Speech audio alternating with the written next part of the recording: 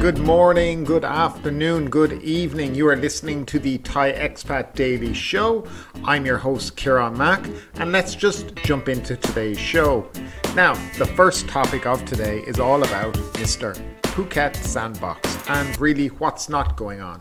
So let's just recap really quickly.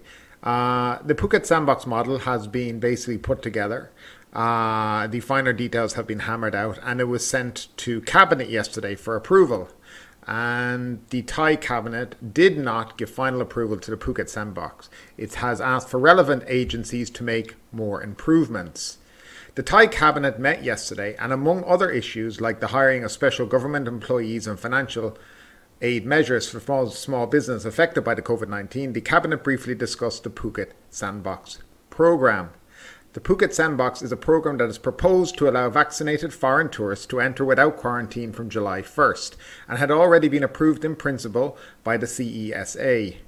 Now, according to the Prime Minister last night, who posted on his social media at around 7 o'clock, the Thai Cabinet will inform relevant agencies like the Tourism Ministry and the Ministry of Foreign Affairs to make improvements that guarantee a good balance of economic recovery and safety.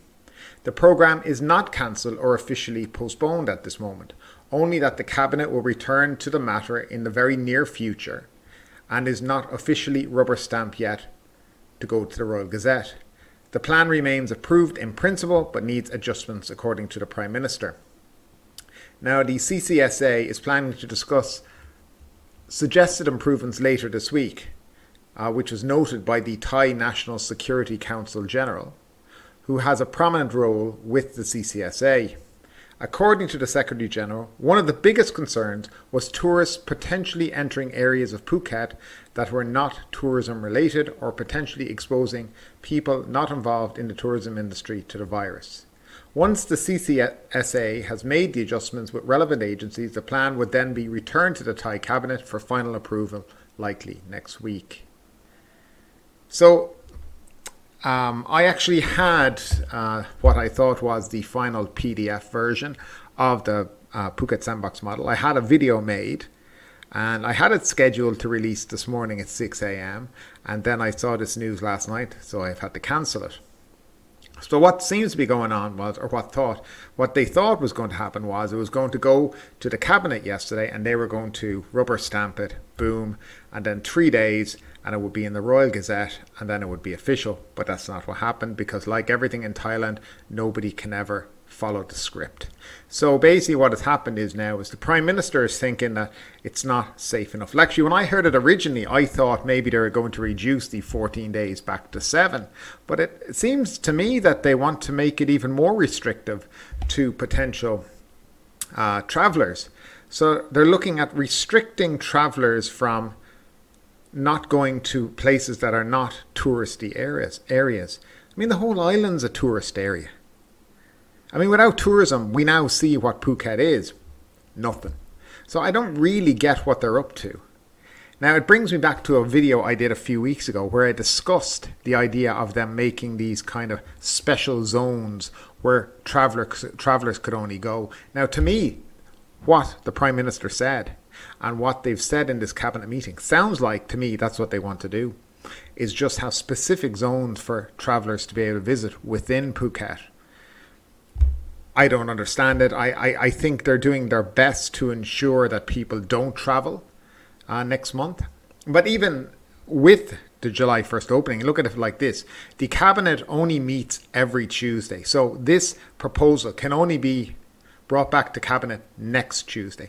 Now, if they agree to it, then it'll be 3 days before it'll go back into the Royal Gazette to be published, and then that officially becomes law. So the earliest we're looking at this being approved now is June 18th, which is a Friday, June 18th. So to be honest with you, I just don't see...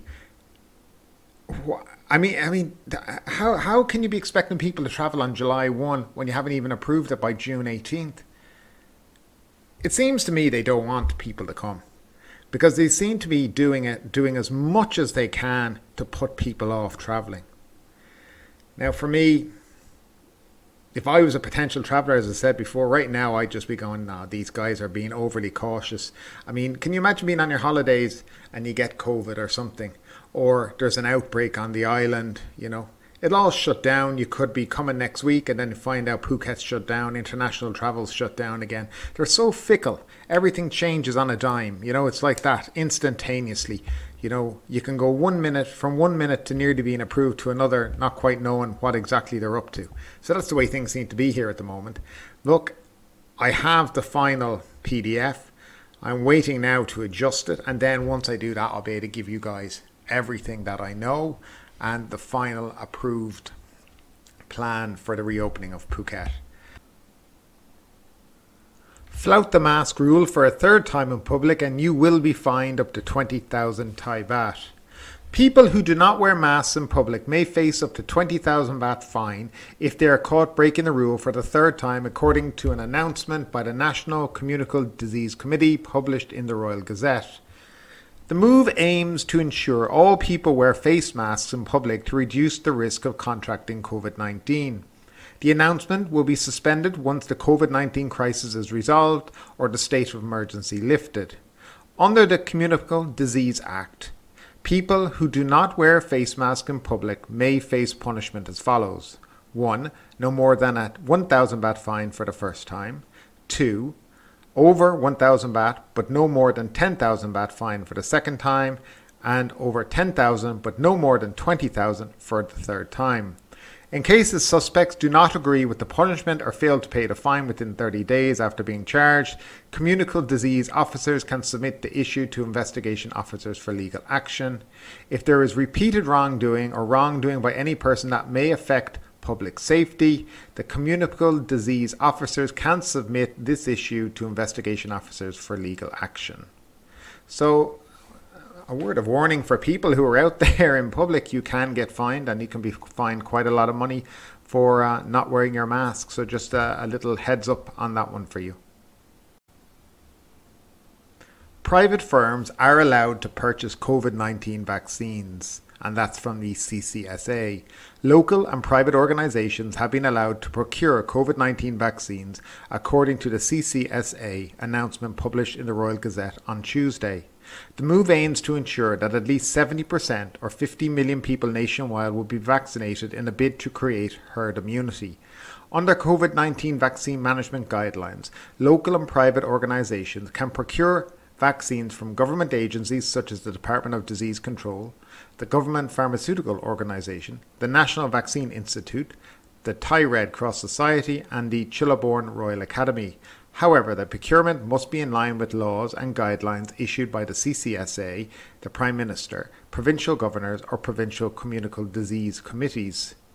Meanwhile, both governments and private agencies are required to cooperate on data sharing via the MORE-PROM Doctors Ready application to ensure people's safety and data management efficacy.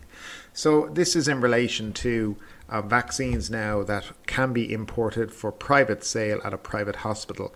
So the big one they're talking about is the Moderna vaccine, which they may have by October, maybe before that. There's an order going to be placed for 10 million doses, so that should be enough for 5 million people. And the cost will be, I think it's 3,800 baht for 2 doses, which is what you need. So this will allow private hospitals to sell it and procure it. So that's a good thing for a lot of people, because some people don't want to take Sinovac or AstraZeneca and they would like to take an mRNA vaccine rather than these other ones.